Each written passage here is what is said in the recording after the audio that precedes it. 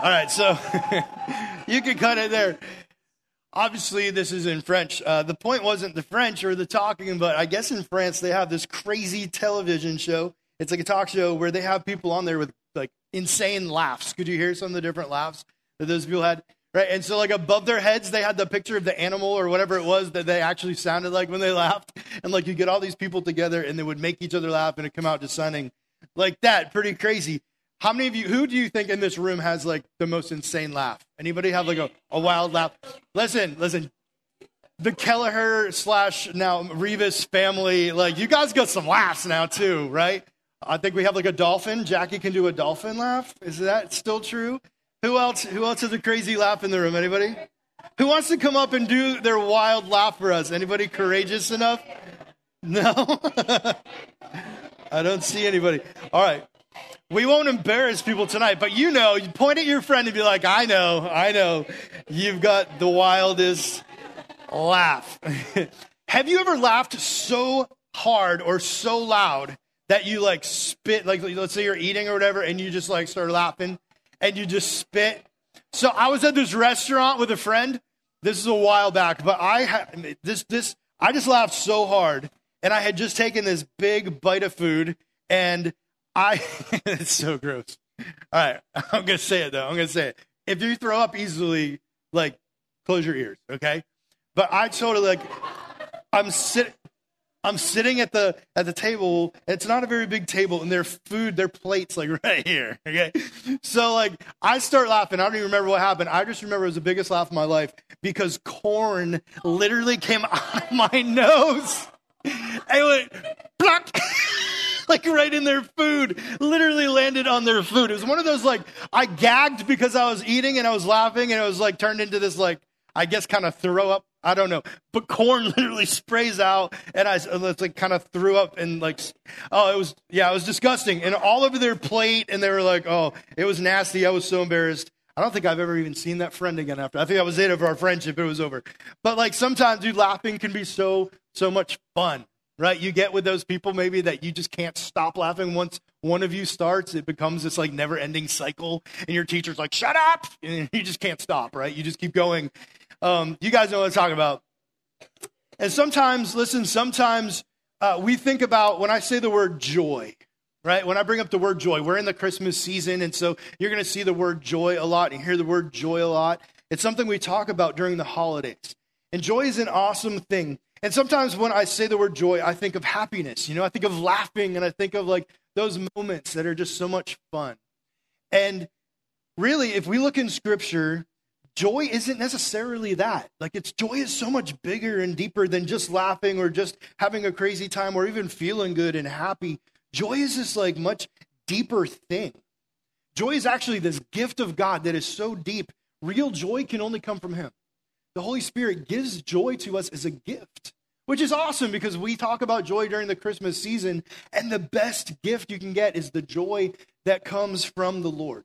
And so tonight, I want to just investigate with you a little bit on how we can get joy. How do we find real joy in our lives? Not just the happiness, not just like those fleeting moments of laughter or fun that we have with people. And then something happens and all of a sudden it feels like all that's just taken away. That thing that comes in your life and it just seems like it just steals all your happiness. And you can't seem to smile, you can't seem to laugh, and you just hit one of those downward spirals. But the beautiful thing about this gift of joy is that it doesn't do that. Joy isn't a thing that does this. It can't be stolen easily by struggles in our lives. Joy helps us get through those struggles, and it doesn't get taken away from us. That's why it's such a beautiful gift. So I want to look at how we find joy tonight. Will you guys read with me? We're in Philippians chapter 4. We're just going to read verses 4-9 together. Philippians 4:4-9. It says, rejoice in the Lord always. Again, I'll say, rejoice. Let your reasonableness be known to everyone. The Lord is at hand. Do not be anxious about anything, but in everything, by prayer and supplication with thanksgiving, let your requests be made known to God. And the peace of God, which surpasses all understanding, will guard your hearts and your minds in Christ Jesus. Finally, brothers, whatever is true, whatever is honorable, whatever is just, whatever is pure, whatever is lovely, whatever is commendable, if there's any excellence, if there's anything worthy of praise, think about these things. What you've learned and received and heard and seen in me, practice these things, and the God of peace will be with you. So here Paul is talking to this church in Philippians about being able to have joy, like real joy. And I love that he starts by saying this. He says, rejoice in the Lord. And that word rejoice really, like in the original language, means like find your joy. Find your joy. The place that you look for joy at, the place you seek it out, the first place you run when you want joy. He says, find your joy in the Lord. That's a huge statement. It's only a few words. It's 4 words, but it's saying so much. If we really find our joy, this thing that doesn't do this, depending on how your life is going, but it stays steady and deep in your heart, this gift that fills you with this contentment and satisfaction, no matter what's going on around you. That joy, he says, you can only find in the Lord. When you're looking for it in Jesus, that's where you really find it. Now, here's the deal. We don't always look for it in Jesus. There's a lot of places that we tend to look, and a lot of places aren't Jesus. We think we're going to find it in so many different places. And we're told all the time that we can find it in all sorts of places, that we're never going to find it.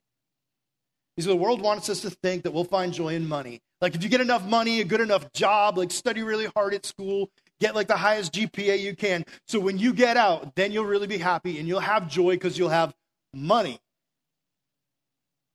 But this is not true.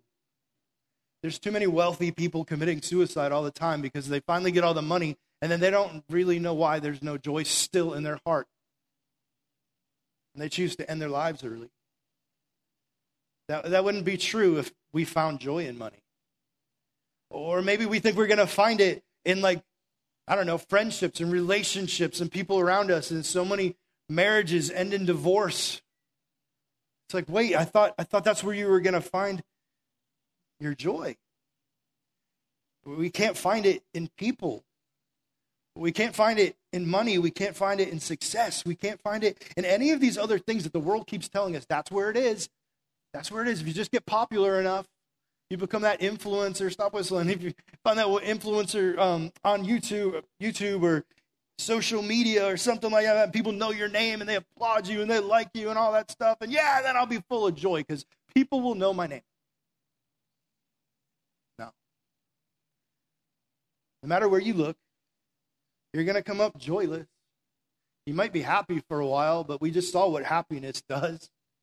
It's just so much deeper. Look, there's too many of us that are running around trying to find joy and then showing up at church and in conversations with me going, hey, listen, I've thought I was going to be happy if I had this, and I was for a little bit, and now I'm just so down and discouraged. So many of you in this room, we've had that conversation. I want to tell you tonight, you're not going to find it in those things, and that's why you keep ending up in this place. Why your heart keeps ending up broken. That's why you keep ending up discouraged. Because you can only find joy, this lasting, steady thing in the Lord. 4 words, right? But there's so much there to say about it. And then he says again, he's like, rejoice in the Lord. He adds a word, always. Don't just find it in the Lord, but always find your joy in the Lord. Always. Now listen, if you're always finding your joy in the Lord, when will you have time to find it in anything else? You don't, because you're spending all of your time finding your joy in Jesus. What he's saying here is you're not going to find it anywhere else. You can't. It doesn't exist. Find your joy in the Lord always. Then he goes like this. He goes, wait a minute. Let me say it again. I really want you to get this. So let me say it one more time so that those of you who didn't think I was serious the first time, you realize how serious I am. He says, find your joy in the Lord. I think Paul's really, really, really serious about this. He knows that we need to find this joy only in Jesus because we're going to run around looking for it and we're never going to find it anywhere else. What places have you been looking for it? What places have you been trying to find it and you're like, man, I came up empty? Or do you keep running back to over and over again, thinking it'll be different the next time? And every time you come back, just as hurt. Who keeps letting you down and you think, man, that's that person, they're going to be the one that lifts me up, and then they fail you? Where are you trying to find your joy? Paul says the only place you're going to find it is in Jesus. Then he says this, let your reasonableness be known to everyone. So when you find that joy, right, when you have it because you found Jesus, all of a sudden there's this sweet reasonableness is the word. Like you become sweet and reasonable to the people around you, literally to everyone. So as you interact with people, right, even people who are being really, really, really awful to you, like all of a sudden there's this difference in your personality and your spirit, and you're able to respond to people with this reasonableness that's sweet instead of this like, anger or whatever we would normally expect, like in these difficult situations. But instead, when people are around you, they feel this like sweetness, this difference in your spirit because there's joy in your heart. You ever been around a person that's just full of joy? Like, it's incredible. It changes your day just being with them because they're like so like upbeat and positive, and there's something different about them, and they're encouraging, and it's like, I love being around you. I came in so like down, but like your joy is spilling out onto me. When someone really finds that Jesus is the only way and you're around them, it's hard not to see Jesus really is the only way I'm going to find my joy. It's amazing to be around people like that. And Paul's like, hey, let it spill out of you. People will see the change in you. Let them see that joy. Some believers nowadays, and I'm guilty, I can be like this too. Like we walk around and we're just like,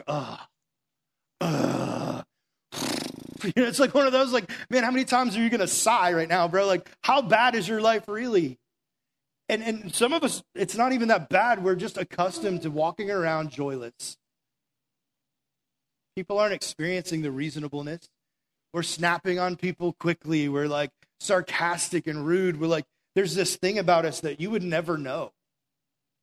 You wouldn't know that I've spent time with Jesus. Maybe I haven't, There's this joylessness in me. But Paul's like, man, if you have the joy of Jesus, it should spill out of you onto the people around you. So I want to ask you, will you be honest with yourself for a second and just think, how are people responding to me being in their presence? When I'm around my friends, how do they respond? Think about it for a second. Like, what kind of effect do you have on them? When you walk into a room, do people's faces light up with this joy? Like, wow, I'm glad they're there. I'm glad they're here. Like, being around you makes me feel like this different. There's something different here. Or are you that person that walks in and it's like Eeyore, and like the second you walk in, everybody's like, oh no, like, it's going to drag the room down.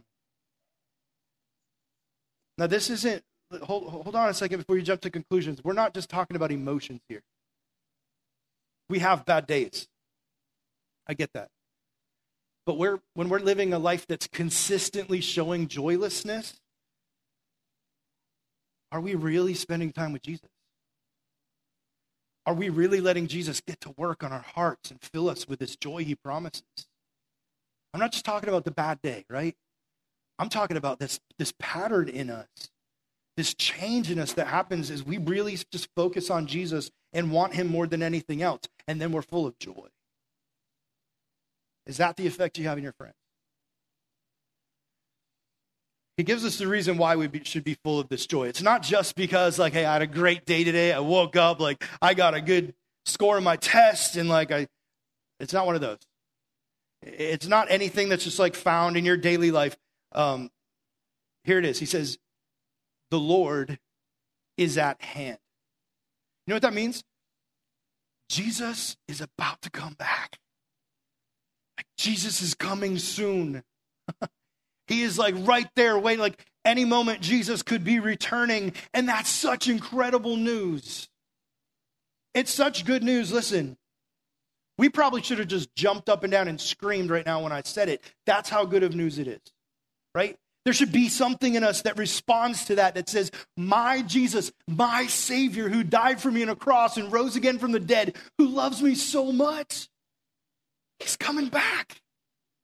He's coming back soon. I'm going to get to see him face to face. Like, my heart's filling with joy just saying the words right now, y'all.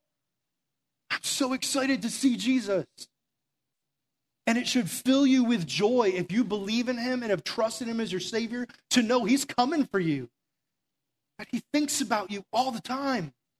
And that one day he's taking you to be with him in heaven forever. That is incredible news that should fill your heart with joy. And guess what? The world can't touch that. Can't take it away from you.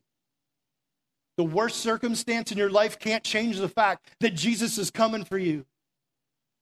The worst trials, sicknesses, heartbreak, whatever, it can't affect the fact that Jesus loves you this much and he's on his way.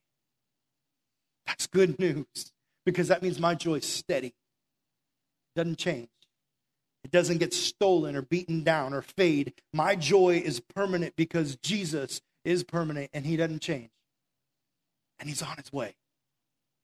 So Paul says, the Lord is at hand. That's the reason why right there. That's why you should be full of joy.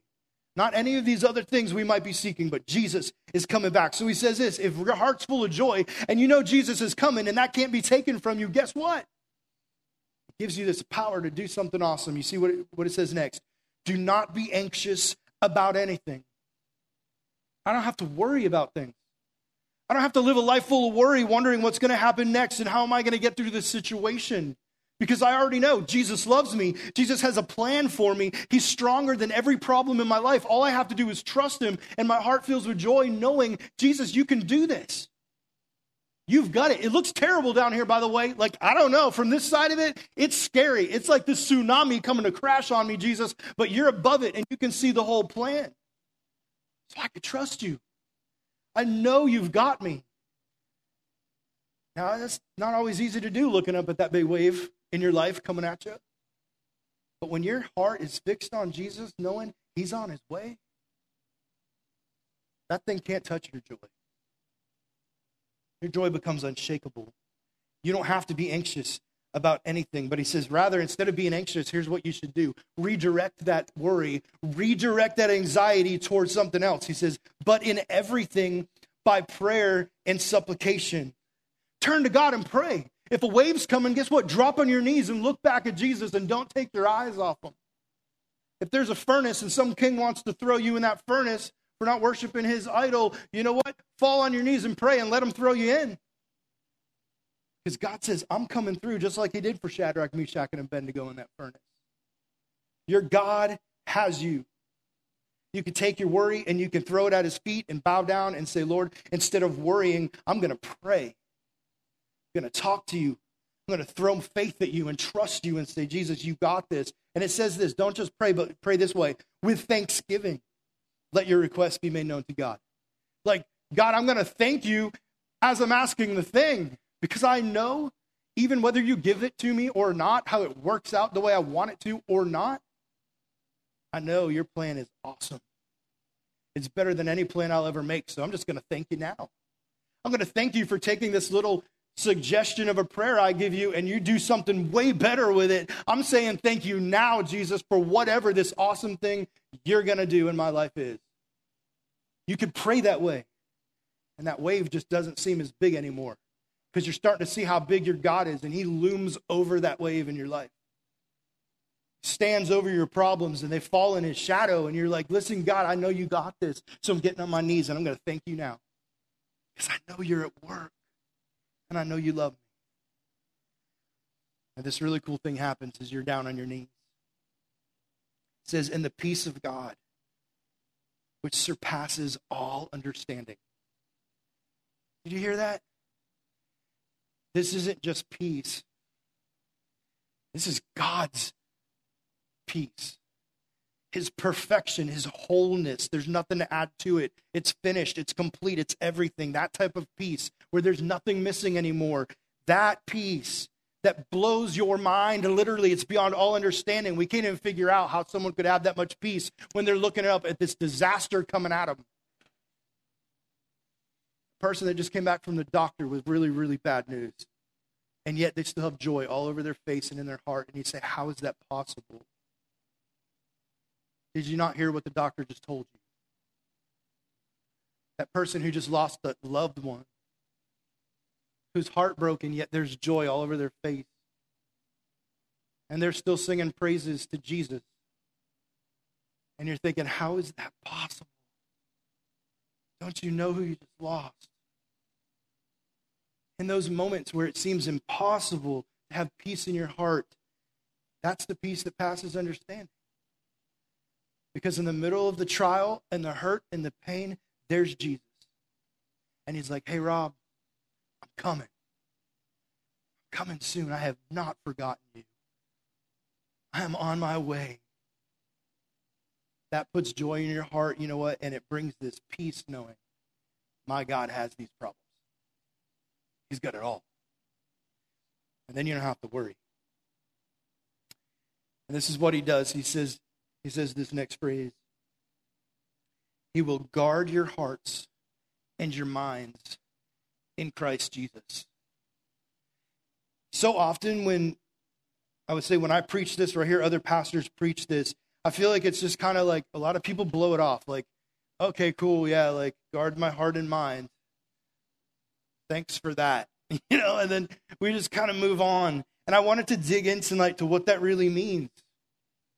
What does it mean to guard your heart and your mind? That word guard is this like military word that's used here in this. And it's like, doesn't fit all this love. And like these other words just seem kind of like so emotional. And all of a sudden you have guard, and it's a very strict military term. Like, why did you choose that word here, Paul? It seems almost out of place unless he's making a point that there's a war going on, and that peace that he's talking about and that joy and faith that he's talking about that we all want. If we're honest, we want that, especially when you're in the middle of a trial.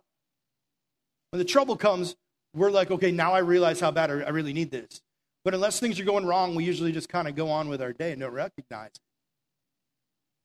Paul says you need to be guarded, protected, like this military wall around your life that's protecting, listen, your heart and your mind, so that you can have that joy and you can have that peace. When you have that, it becomes a guard around you. And listen, here's some verses to prove this. Ephesians 6:10-13. Just listen, I'll read it to you. It says, finally, be strong in the Lord and in the strength of his might. Put on the whole armor of God, that you may be able to stand against the schemes of the devil. For we don't wrestle against flesh and blood, but against the rulers, against the authorities, against the cosmic powers over this present darkness, against the spiritual forces of evil in the heavenly places. Therefore, take up the whole armor of God, that you may be able to withstand in the evil day. And having done all, to stand firm. There's this like military talk here in this, like there's this army coming after us if we're believers in Jesus. We're targeted. There are spiritual forces that are real, that do exist, that want to see you lose your joy and your faith, that want to attack your heart and your mind. They want to see you destroyed. They want to see people push towards suicide and cutting and hurting themselves and self-destruction and depression and all of these horrible things that we see so much of today. That's not joy. That's the opposite of joy. That's exactly what Satan and these spiritual forces want for your life, to destroy all of it. Ephesians 1:20-23 says this, that he worked in Christ when he raised him from the dead and seated him at his right hand in the heavenly places, far above all rule and authority and power and dominion, and above every name that is named, not only in this age, but also in the one to come.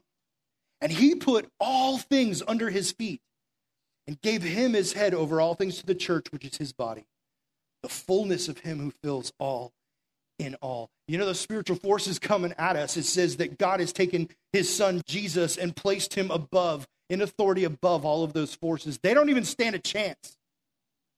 They could be bigger than that biggest wave of trouble in your life, and Jesus still looms over it. He's still superior. We've got to find our hope and our joy in Jesus. So as that enemy attacks us, we're wearing that spiritual armor that keeps our eyes fixed on Christ. It's crazy because we downplay this so much. We don't like to talk about stuff like that. We're so scientific or whatever it is today, or maybe it's scary, and we just don't want to acknowledge the fact that there are spiritual forces attacking us. In the Old Testament, we see that there were these spirits that were constantly attacking, these demons that would attack, would go after Israel, and they would love to be praised as gods. They had the god Baal, who was basically this demon that everyone worshipped, this idol, this false god. And the whole point of this false god was that he would replace the Lord God. He wanted to take God's place. He wanted Israel to stop worshiping God and worship him. And it worked so often. Israel was in this spiral of like worshiping Baal to replace God. That's interesting, right? Like we don't see that today at all, do we? Like it's everywhere in our culture. It's the strategy. It didn't just happen in the Old Testament. These same demonic strategies are trying to replace God in your life. Make you love something more than the Lord. Make you trust something more than the Lord. Find your joy in something more than the Lord. There was this other goddess. Her name was Ishtar. And Ishtar basically was the goddess of sexuality. She wanted to basically see Israel and all these nations be perverted by sex in horrible ways, in disgusting ways that dishonored God and his plan for sexuality. That doesn't happen today either, right? Like you're never tempted through our social media or television or music or the million other venues that we have of influence in our lives. You never hear about people confusing their identity or their sexuality today. There's no confusion at all, right, about that today? We're in the thick of it, y'all. These same spirits, these same demonic forces that were trying to wreak havoc and replace the Lord and cause sexual perversion and confusion and so many others, I'm not even going to list tonight. It's the same strategy. There's nothing new. The problem is we're ignoring it today. We're trying to find our happiness in these things. Instead, we could have lasting joy in Jesus if we would wake up to the fact that we're being attacked. Rob, how do you know they actually attack us here? Well, Mark 5:1-20 talks about how Jesus sees this demon-possessed guy runs up to him after Jesus gets out of the boat, and the demon-possessed guy sees him and falls on his face before Jesus, like, don't hurt us. Like, who are you? And calls out his name. He's like, we're Legion. He's like, I have a bunch of demons in me. Basically, all these demons respond to Jesus that have possessed this man. Don't kill us. Don't do evil. Like, just leave us alone. Cast us in those pigs instead. And Jesus casts him into the pigs, and the first thing that happens is these pigs jump off a cliff and die. It's like destruction. Like, that's what demons do. That's what the plan is. If you didn't know that by now, the plan is to destroy you. One thing they asked Jesus before he cast him into the pigs was, let us stay here. Like, put us in the pigs so we don't have to leave the country. We like being here because there's a bunch of people around here who have turned their backs on God, and we love being around here. We want to be in their hearts. We want to be in their minds. We want to influence these people and be here. We like this place and these people. Jesus, let us stay here. Even if you just cast us into the pigs, let us stay in these dirty pigs over here. You see, demons are still doing that to us today. There's still spiritual warfare right here in Merritt Island. Attacking you, strategically wanting you to be demised, to steal your joy. Take that peace that God offers you and just trample it on the ground. We have to come to a point where we recognize that this is a real thing. There's a war over people, over our hearts and our minds. No, Rob, that's not true. Oh, yeah? Well, how come every politician's out there trying to campaign for what? For your vote, for you to follow them, right? To get your heart and your mind and your vote. They want you to follow them as leaders. How about companies that put ads out there trying to do what? To attract your mind and your heart to buy their products and fall in love with what they have to sell. How about celebrities who want you to follow them and watch their movies and buy their products? Why? Because they want your heart and your mind. Your loyalty. They want you to be a fan of them. Social media. Listen, the list goes on and on all around us. There is a war over your heart and your mind. And that is exactly what Paul just said, to guard your heart and your mind. You need that joy of the Lord to protect you, to give you that peace, because there is a war over your heart and your mind. You can believe it or not, but it's happening. So he says this next. He says, so finally, brothers, whatever's true and honorable and just and pure and lovely and commendable, if there's any excellence, anything worthy of praise, think about these things. You know who he's describing? Jesus. You know who's honorable and true and pure and just and lovely and commendable? Jesus. Think on Jesus.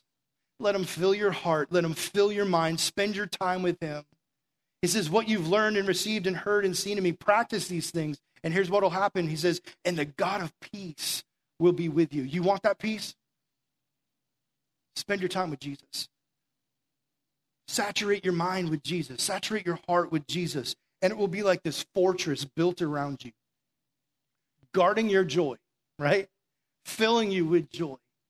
So when the enemy does come, and he's coming, he's already attacking us, your heart and mind will be protected. Your heart will be full of joy and the peace of Jesus. Now listen, I don't know if any of y'all need a little peace tonight. But I guarantee you there are a few who have come tonight and you've got a broken heart. You stepped out of a house tonight that you were just like, man, I need to get out of here.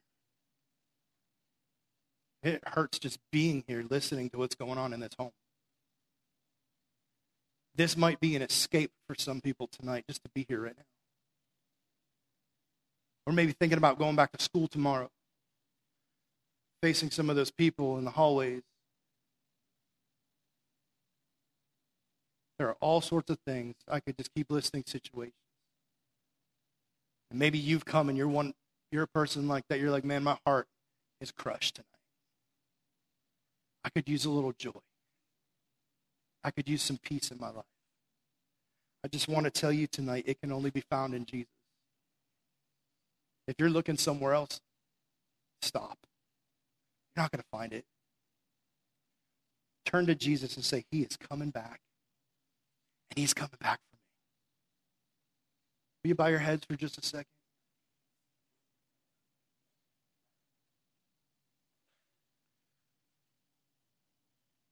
John tells us that we need to abide in Christ. And if we abide in Jesus, that he will abide in us. My question, I just want you to ask yourself as we sing this next song in the quiet of your heart, will you just say, like, do I really abide in Jesus? Do I spend my day with Jesus? Do I open up God's word and say, Lord, speak to me? Like every morning I'm getting up and I'm opening the word saying, Lord, I need to hear from you this morning. Are you spending time to pray and talk to him? Say, God, here's what's going on in my life. I need to thank you for these things that you're doing, but I also need to bring these things that are, man, they're giving me anxiety and worry and heartache. God, I need you to be bigger than these problems. Are you abiding in Christ? Are you keeping your eyes fixed on Jesus? Think about that over the next couple minutes.